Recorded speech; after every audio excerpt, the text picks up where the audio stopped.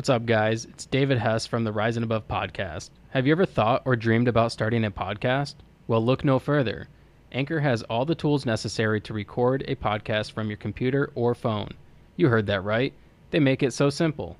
When you host your podcast on Anchor, they will distribute your podcast on platforms such as Spotify, Apple Podcast, and many more. Honestly, it's everything you need to make a podcast all in one place, which is why I host on Anchor. Download the Anchor app or go to anchor.fm today to get started.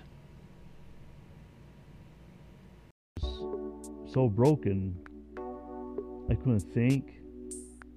My emotions were just crazy, going wild, and my thoughts were going wild. I was not in a good place at all.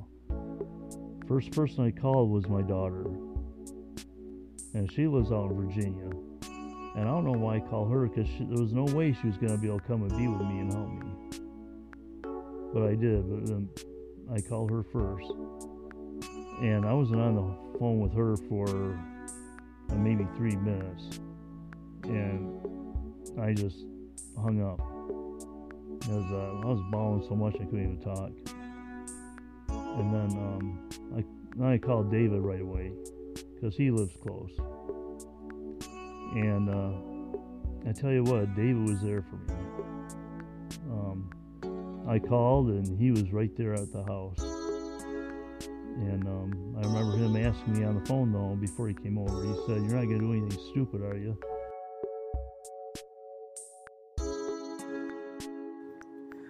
The voice you just heard is that of William Hess. William talks about what life was like growing up, from drinking at a young age to joining the military and getting married to realizing the relationship he was in for 30 years was a mistake. He also talks about what inspired him to do foster care. I hope you guys find his story inspiring and insightful. I'm your host, David Hess. This is Rise and Above.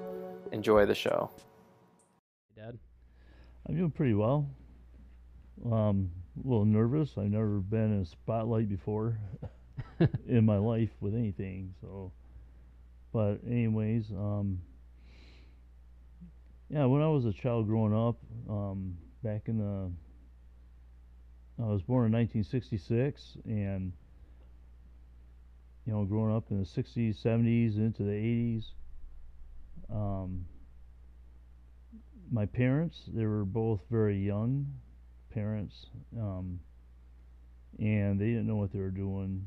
They didn't know, anything about life, really, and they probably were the worst match of people getting married. And there was a lot of domestic violence in my house, constant fights all the time, and it was not a very good environment for children to be raised in. It was extremely hard on me and my sister,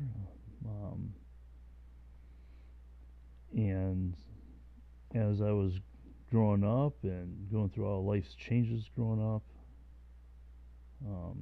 I had a lot of problems, a lot of issues, because of the environment I grew up in. I started drinking a lot when I was a teenager, and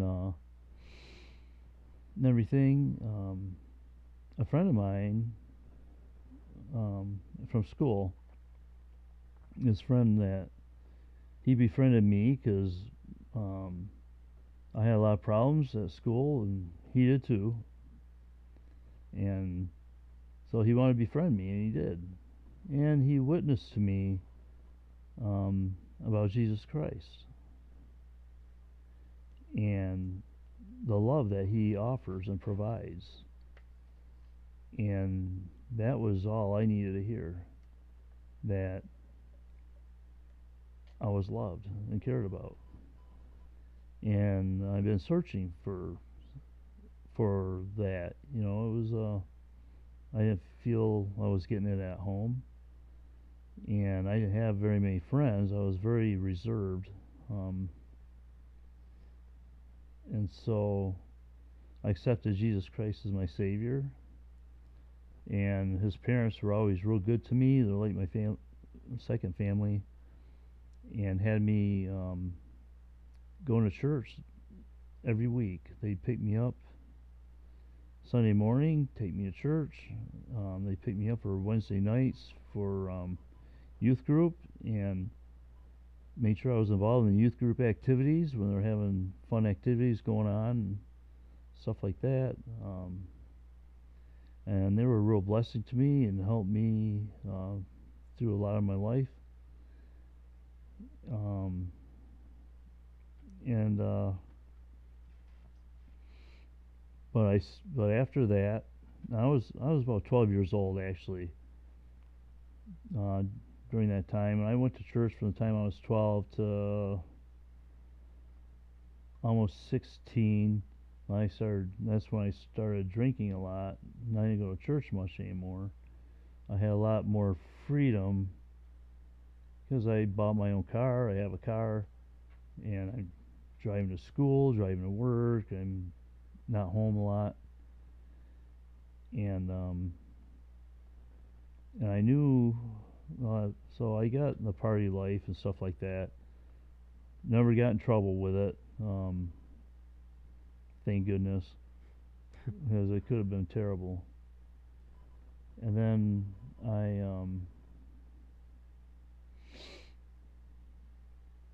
oh, I forgot what I was gonna say. So at that point, you stop going to church and you're partying Right. quite often. You're working. You're in high school, right?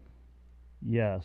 I've always had a job and did some kind of work to earn money since I was like 12 years old. And I worked on. I started out mowing lawns, and then I became like a lawns keeper for a retired doctor, and he was a great guy. World War One veteran actually, and he was an Englishman. He decided to come to America after the war. But anyways, he had a great influence on my life. And I worked for him for a couple of years. I worked for a farmer for a few years in a strawberry patch. Started out picking strawberries.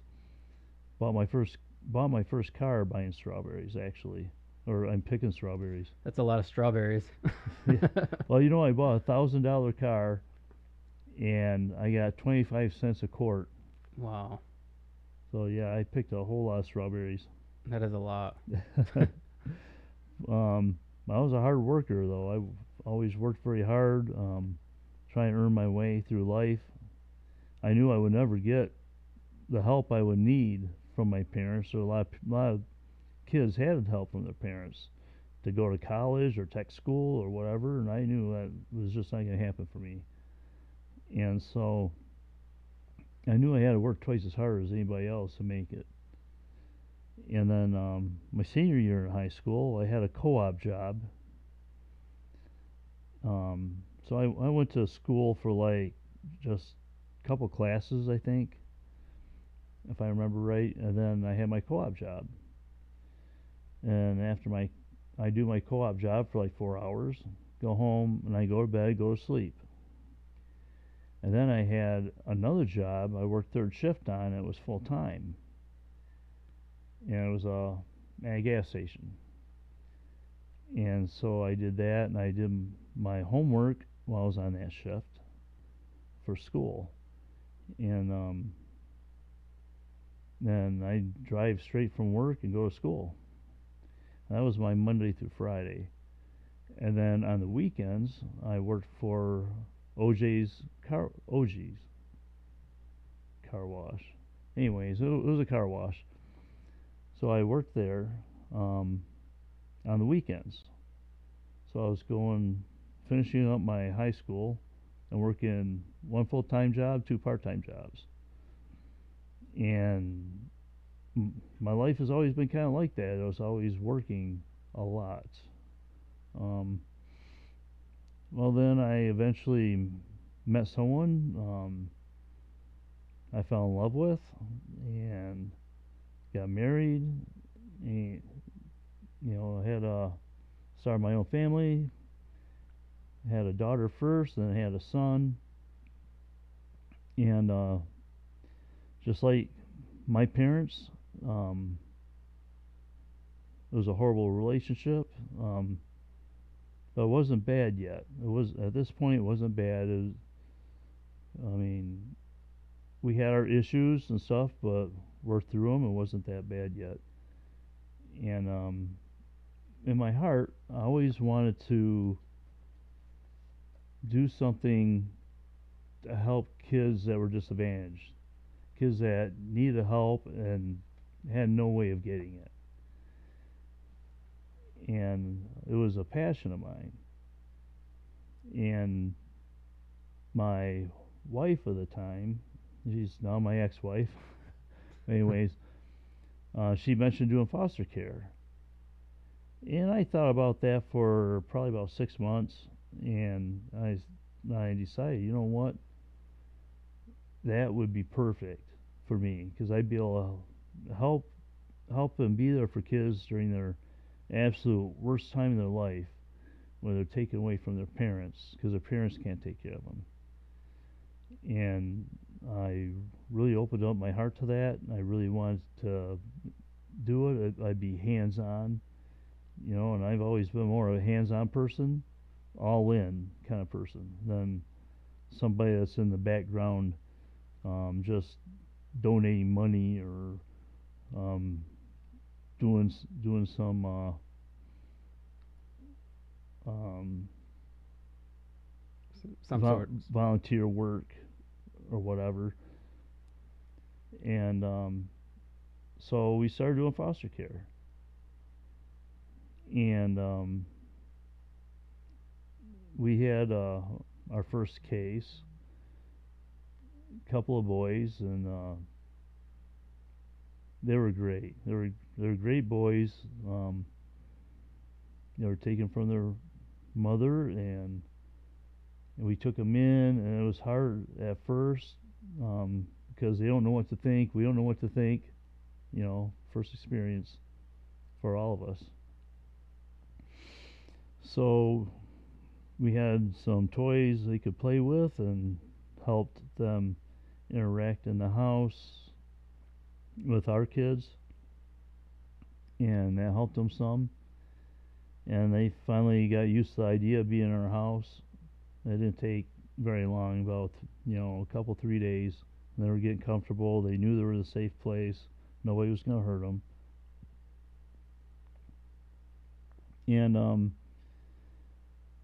and eventually these kids unfortunately get to the point where you can't handle them anymore, and so they have to move on. But in this case, one of the boys, one of the brothers, got adopted by an aunt, and they were half brothers. The aunt didn't want to adopt the other one, and he got out of control. We had to move on to somebody else who could actually help him more than we could now.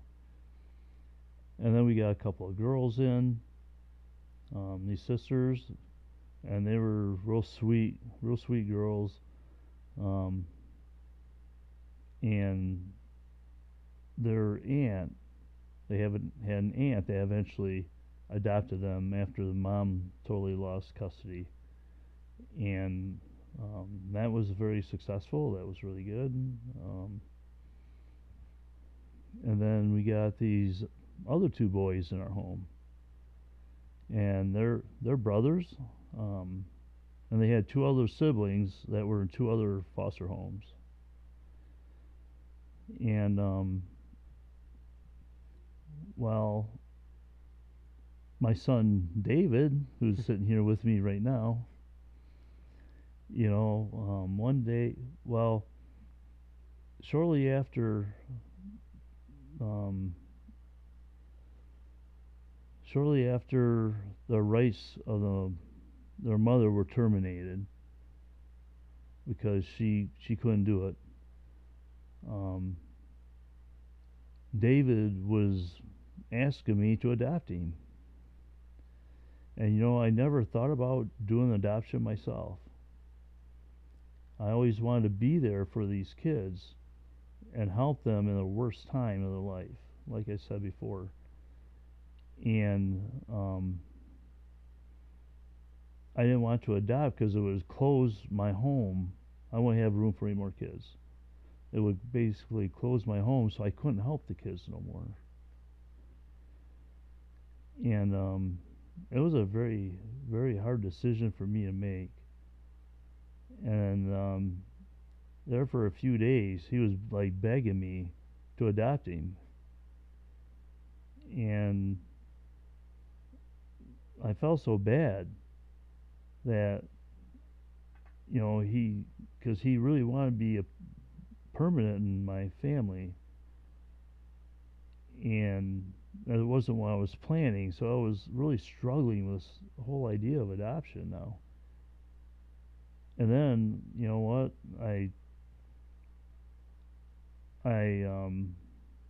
prayed to God about it, and sincerely in my heart, I felt that I need to do this. I need to give them a forever home. And so I said, yes, we'll adopt you. And then, so we did. And something was really different about this situation in my home because at this point, now within the first week of the adoption being final, my now ex-wife started turning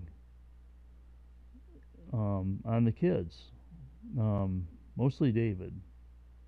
Um, Joey, my son Joey, which is David's brother, um, that we also adopted.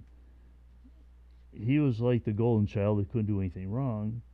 David all of a sudden became the child everything was blamed on. And there's 4 kids involved. I have 2 of my own. Um, I have David and Joey I adopted. No matter what happened in the house, it was David's fault.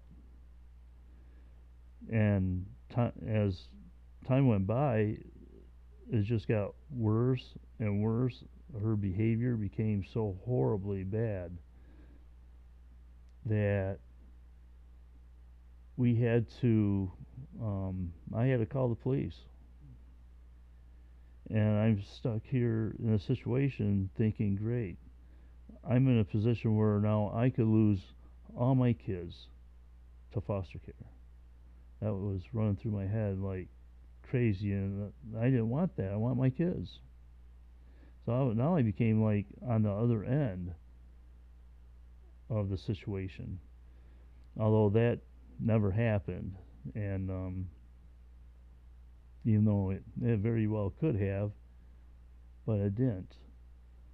Um, so she got arrested, went to jail, and I went to the courthouse the next day, and I was there for her and helped her to get out, paid the bail and everything. And she was ordered by the judge to go to anger management classes, which she did, and I always drove her there, drove her home. And she calmed down for a little bit, but it didn't last very long. And then she was back to it. And it was like a family secret. We kept it a secret because I didn't know what else to do. I was convinced in my mind through my church that you don't divorce no matter what. You make it work. It's a man's job to hold the family together. And so I held on to those values real tight. And hindsight's 2020. And I have so many regrets concerning my life and the raising of my children and protecting them like I should have. And I've expressed these thoughts and emotions with all my children, and thankfully they love me enough to forgive me um, for not protecting them as well as I should have. But I did protect them. I went to battle for them every single day against that woman to protect them, and I did protect them a lot every day. But I have to work, and always worked a lot of overtime. I wasn't always home. Every break, I called home to see what was going on. Um, and if there was something bad going on, I'd be talking to my ex-wife and telling her, "Hey, you gotta stop doing this, do this instead," and so on and so forth. Try and protect the kids while I'm at work. And that every break I had for 10 years, I I called her, I called the kids, and see if it was going to be a good day or a bad day. And if it was a bad day, I had to try to take action over the phone, whatever I could do. That's also hard now, knowing, as an adult, working at GM, when you're constantly doing repetitive motions all day long. That's all you're thinking about. Just the same thoughts just keep circling in your head, Absolutely. and it's hard to kind of deal with those situations when you're at work. So I couldn't even imagine being in that position as well. Yes, it was very much just like what you said. And, the whole time I'm at work, every minute I'm at work, that's all I'm thinking about is what's going on at home. What can I do to help the kids while I'm here? And it was horrible. It was really bad. Um, and I don't want to go into too much detail because I'll just break down here. We don't need to. Yeah, but eventually, she went off, had an affair, and moved in with another man, and I don't have to worry about her no more. So, and and we're all better off for it. Yep, agreed. So at some point, as time went on, closer to the ending of me living at the house, things got really bad, and I kind of talked about it in the previous episode that's coming out tomorrow. Um, but our relationship wasn't great at that point, and unfortunately. Yeah. But shortly thereafter, like I'd say about a year after, you got me into GM, and we started kind of building a relationship from there. We, would sit in the truck every night and just talk, and Yeah. that's a good memory that I have and I'll always keep. I really enjoyed those times. So now you and I have a great relationship. We have a strong relationship. So Yes. Yes, yeah, we do. Um, Unfortunately, I was her behavior got so horribly bad. David, you had to just do what you need to for yourself. Period. And you were doing it. You were doing what you had to do for yourself. And at the time, I didn't see it. I saw it as you being rebellious. Um, you're going against everything that we teach at the church, and stuff. And so I felt like I couldn't defend you anymore. And so it, it got real bad. And I love you. I loved you then just as much as I love you now. But I guess I didn't have the thought process to understand what was going on with you until after all of that. right. But I commend you on you're a brave man. You're very brave. When you were a young 17-year-old, You moved out of the house, got on your own, and you did it. You really did it. And I'm very proud of you. You did what you had to for yourself. And I thought I'd never see you again. But, it was about a year later. I see you in almost a year. You started showing up a little bit at the house, not a lot. The first time you showed up, I was ecstatic. I was like, oh, awesome. My son is coming back around. Oh, I was so happy. And then about a month later, come around again. And it kind of went like that. And GM happened to be hiring. And I was like, you know what, I'm going to, David's working really hard, and he needs something better. First thing I thought of is getting a referral for David, my son, and try to get him into General Motors.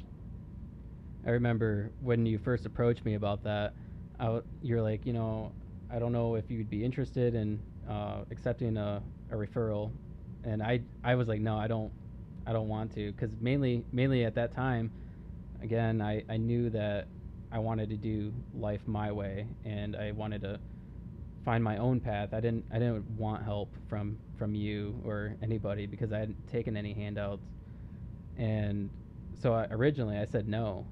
I don't know if you remember that. It was like in the summertime. I don't remember that at all.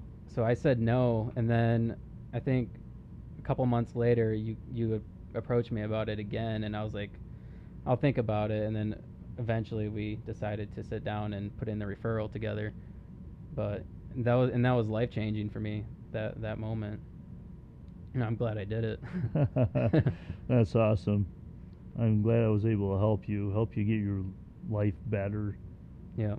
And where you didn't have to work as hard as you were, because I've been there, I know. Yeah, I was struggling to just make it. Yeah. All this is hard to unpack and kind of talk about. It is, but it's good. Yeah. So let's kind of go back a little bit and talk about. You said you were drinking when you were 12.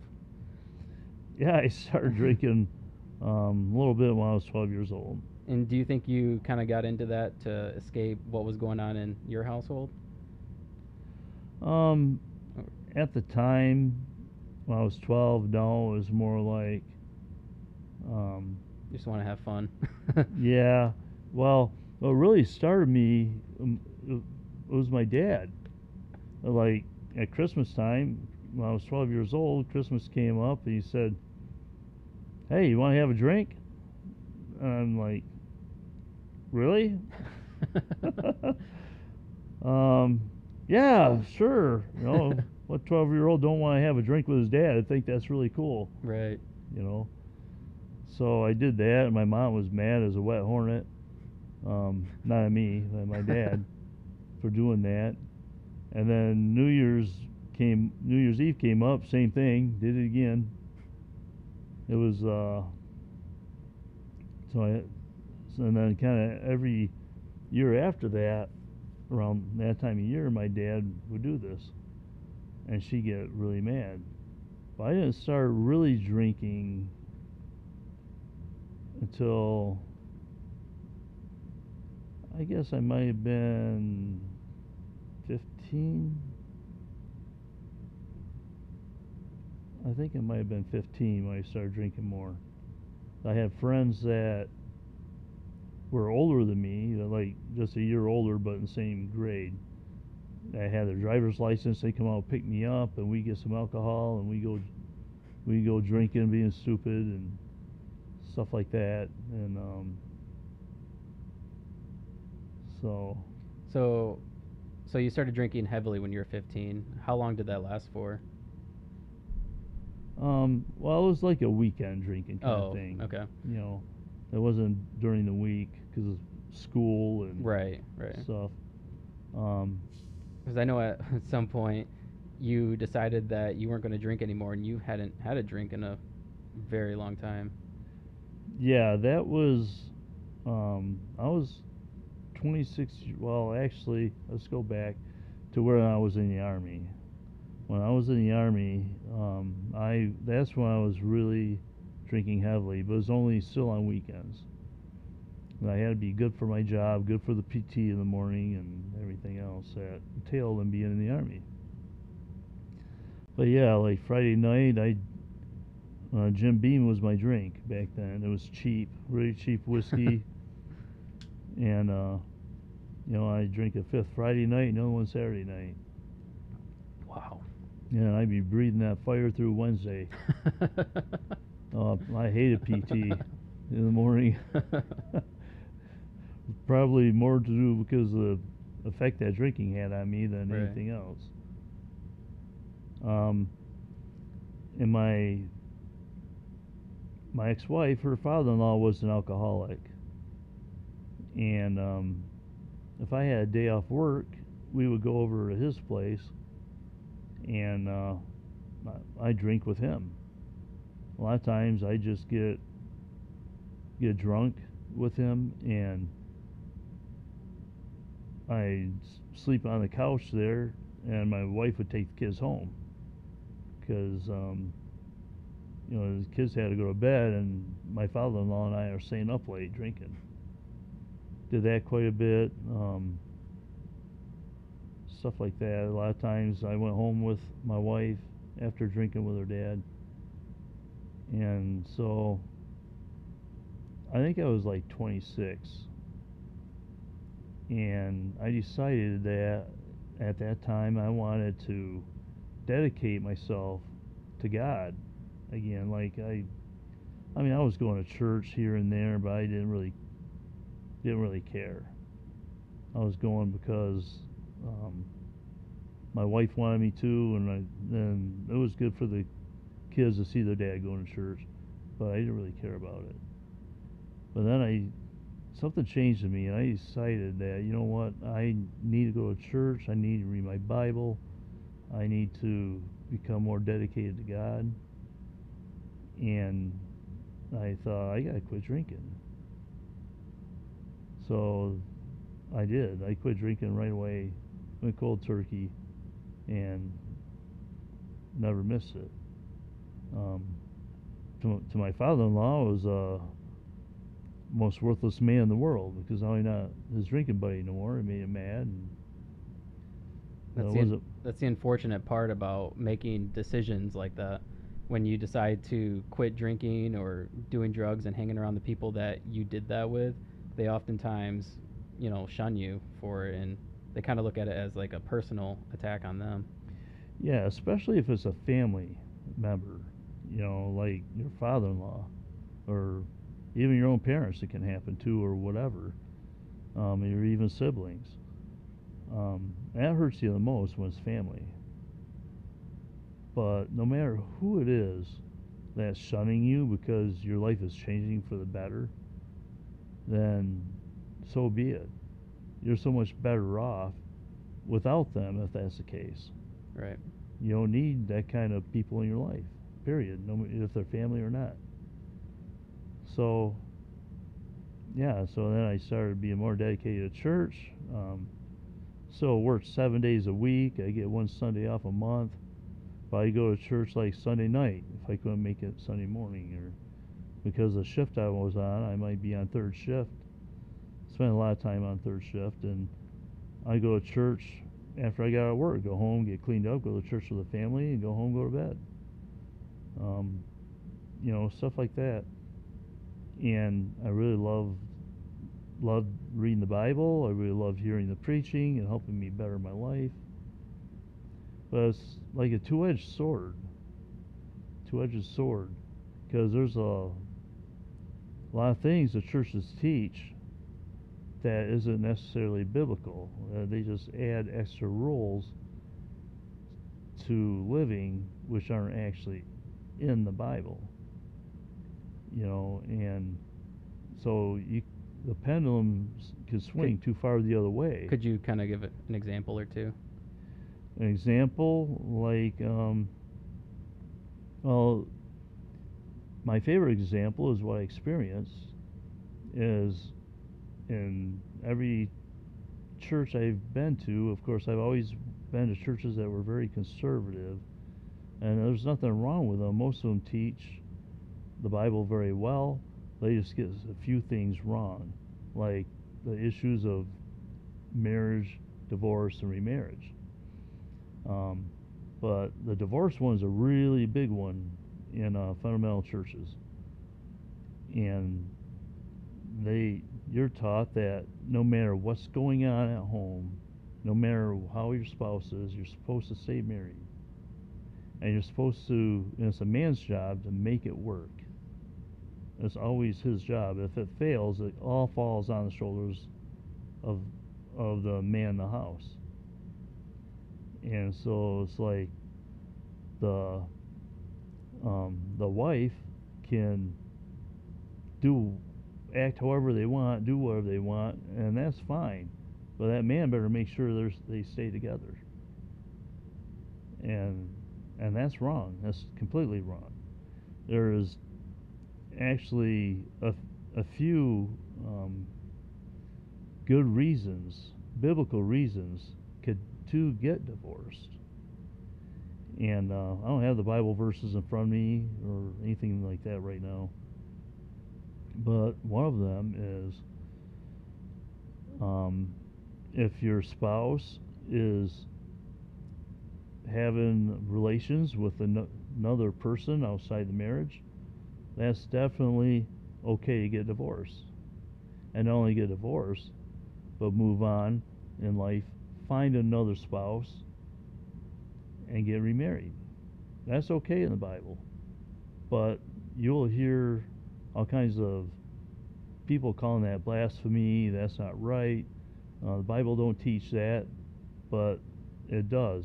They misinterpret verses in the Bible or ignore verses in the Bible to fit their idea how it should be.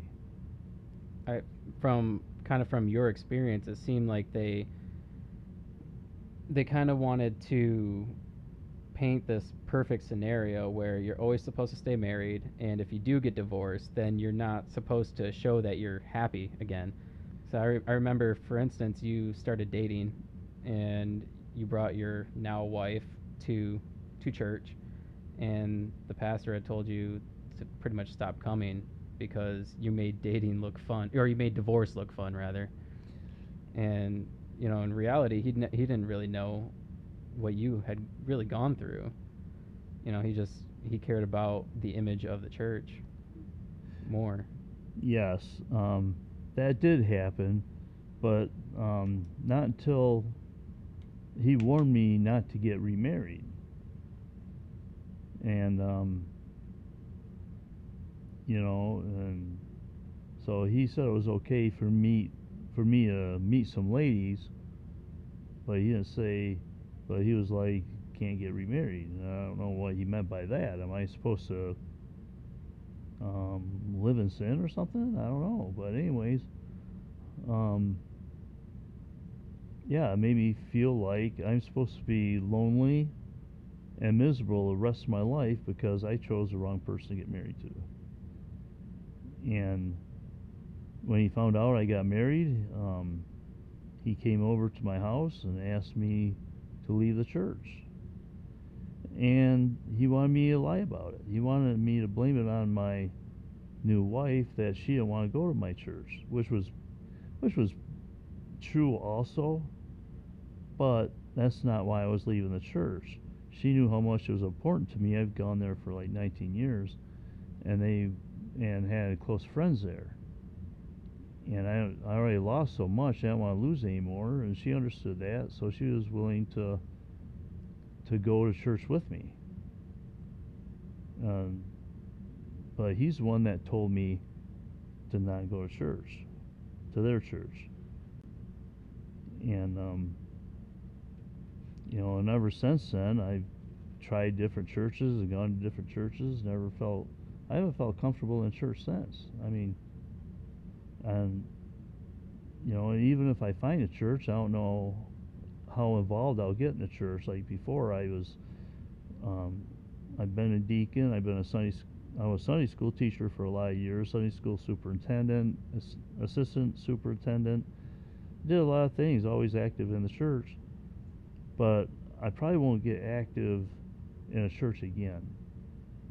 I don't think I can build real close relationships with people in a church again, because many of the things that happened during my divorce, leading up to the divorce, after the divorce, and everything, um, come to find out, my ex-wife was assassinating my character for at least a year that I know of. I think probably closer to 2 years.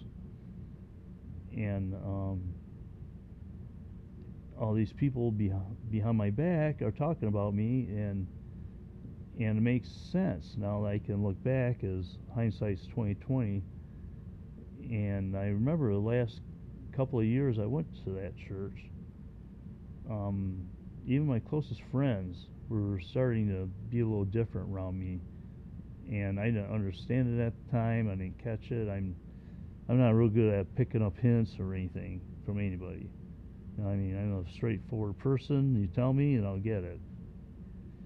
But if you just want to be passive aggressive, I'm not going to catch that.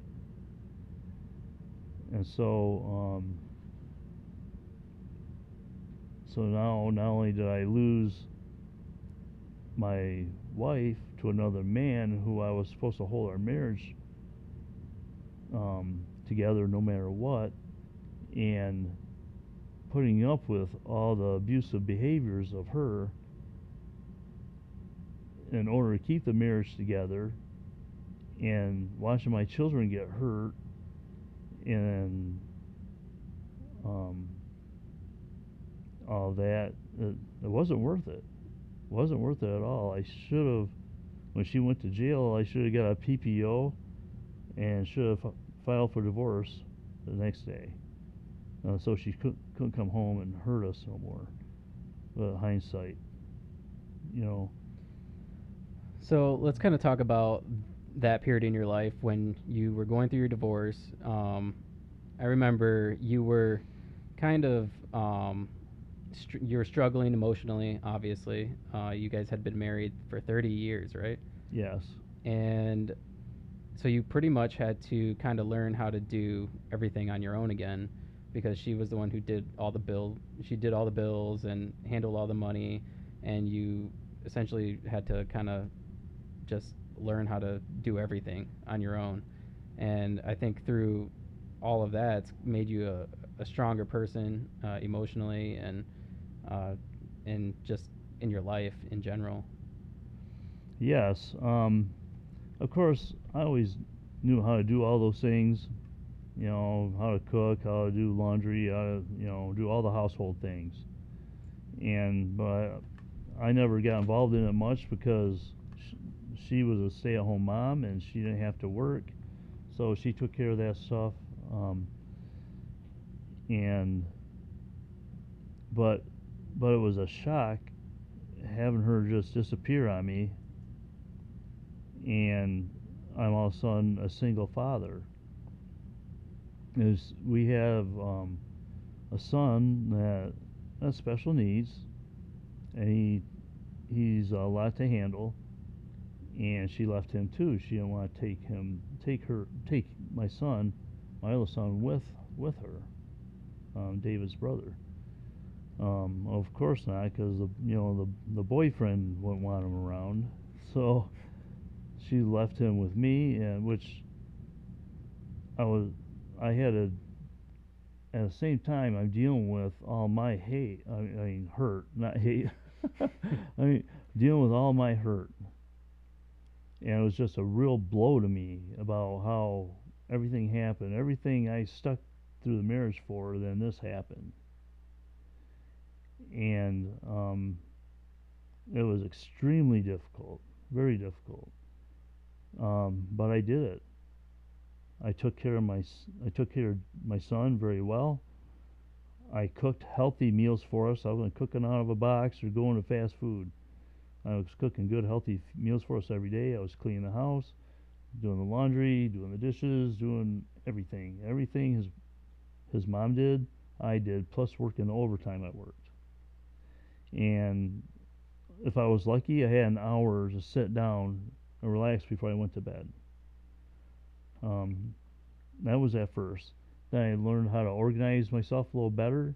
Then pretty soon I'm having 2 hours before bed that I can kind of relax and it kind of went like that. Then it got to where it was natural, and I was having a lot more time.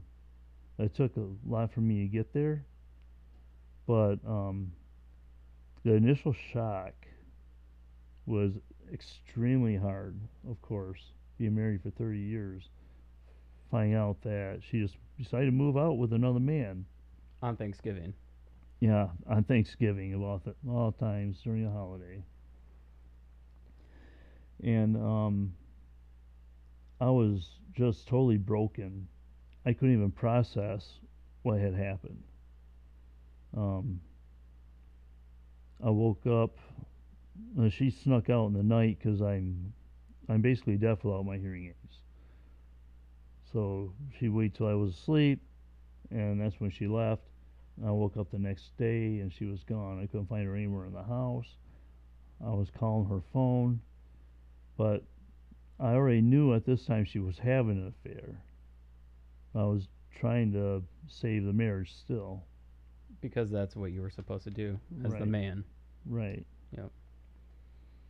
And but anyways, I was so broken I couldn't think.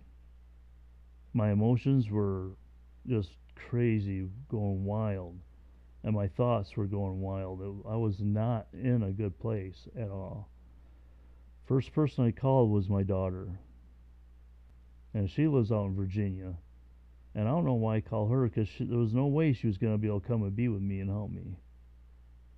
But I did. But then I called her first, and I wasn't on the phone with her for maybe 3 minutes, and I just hung up because I was bawling so much I couldn't even talk. And then I called David right away because he lives close. And I tell you what, David was there for me. Um, I called and he was right there at the house. And I remember him asking me on the phone though before he came over. He said, "You're not gonna do anything stupid, are you?" And I said, "I don't want to. I don't want to." But at the same time, I don't want to say um, I didn't want to say I was thinking about it either, when obviously I kind of was. And so um, David was there for me, and then Sorry, there's a problem with the cameras. okay, To switch this camera onto you. okay, All right, we're good. um, and David was there for me like nobody has been there for me in my whole life. And David really he's humanly speaking, he's my rock. If there's anything I need, he's there. If I need help with anything, he's there. Um, he, I can't tell you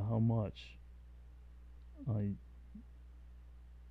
how much it meant to me for you to be there for me that day. But it just amazes me how you're still there for me today. If I need you, you're always there every time, and without question. And I try not to abuse that. I do my best not to. But if you didn't show up when you did that day, you know, I may not be here today. That's for sure. Well, I'm glad you are. and I'm glad I was able to show up just in the nick of time. Um, Yeah, me too. so now, kind of looking back at everything and looking forward, what what does life look like for you? What are some goals? And you obviously had a passion to help children back then. Um, what's next? I really don't know yet. Um, I'm still pretty mixed up about what happened to me. Losing my first wife the way it did, losing my church. Um, and I haven't thought much about what my future would be, except I am focusing on retirement. I'm trying to save and put away as much money as I can for retirement because I want to take care of my my wife Sherry. I want to take care of her the best I can into retirement, and I want to be able to have money saved so I can travel to see my grandkids. That's and of course her grandkids too. They're your grandkids too. Yeah, yeah. They're all of our grandkids now. Right. But um, my greatest fear in retirement is running low on money or running out of money, so I won't be able to do those things and see my family the way I want to see them and travel to see them. Um, as far as goals for helping children, I still have a passion for them, but I think my time is done with that. Um, after you moved out, got on your own, we started doing foster care again, and we had two or three cases come through our home, and the last case I didn't even want because I thought she would be a little different after learning some things after what we've been through with foster care, but she didn't. She would favor one and hate on the other, and I was like, we can't have this. We're not doing foster care no more. The last case we had, I told them I want them removed. I want the kids removed, Wow. and it had nothing to do with the kids. It was we had some really good kids too. I mean, this one child we had, I remember. You're not supposed to have favorites, right? But this one was my favorite, and he was just the cutest little boy, the most loving little boy you could imagine, and he always aimed to please. He really loved being loved, and I loved him dearly. I would have, if I was younger at the time, I would have adopted him too.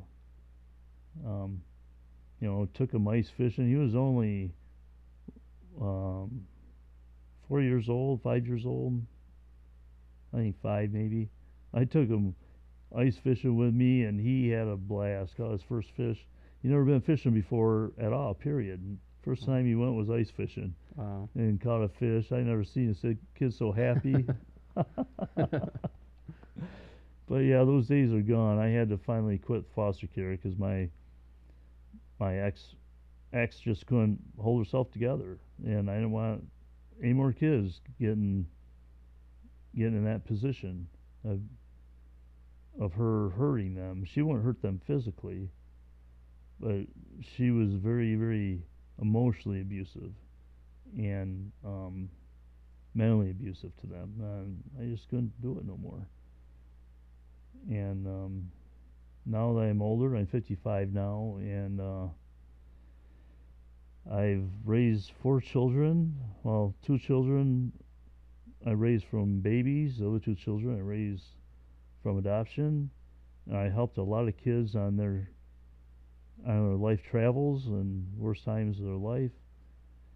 And I think I'm done raising kids. I think I'm worn. I think I'm tired. I think I did my job, and regardless of how bad things were at home, back then, I believe I did the absolute best I could. I strived every day to do the absolutely best I could with the situation I was in. And so um, I don't have any regrets doing foster care or adopting, have my own children and raising them and everything. I only regret the person I chose to do it with.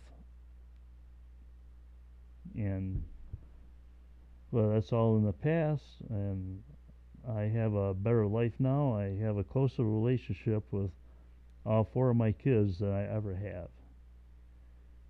And all I can do is give God the praise for that. Because all through Him, if it wasn't for Him, I don't think I'd have the love I have now for my kids. So I think that kind of sums it all up for us. Um, but real quick, I think I'd like to ask you if there's anybody that's kind of in the situation that you were in at any point through your life, uh, looking back, would there be any advice you'd want to give, real quick? I would tell them that if they're in a situation that's abusive and you have children and the church is telling you that you have to make it work, I say no. I say you are stronger than you think you are.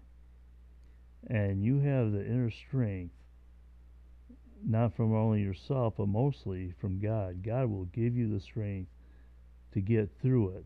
But you get that person out of your life. Whether you leave them or you kick them out, you do whatever it takes to get them out of your life.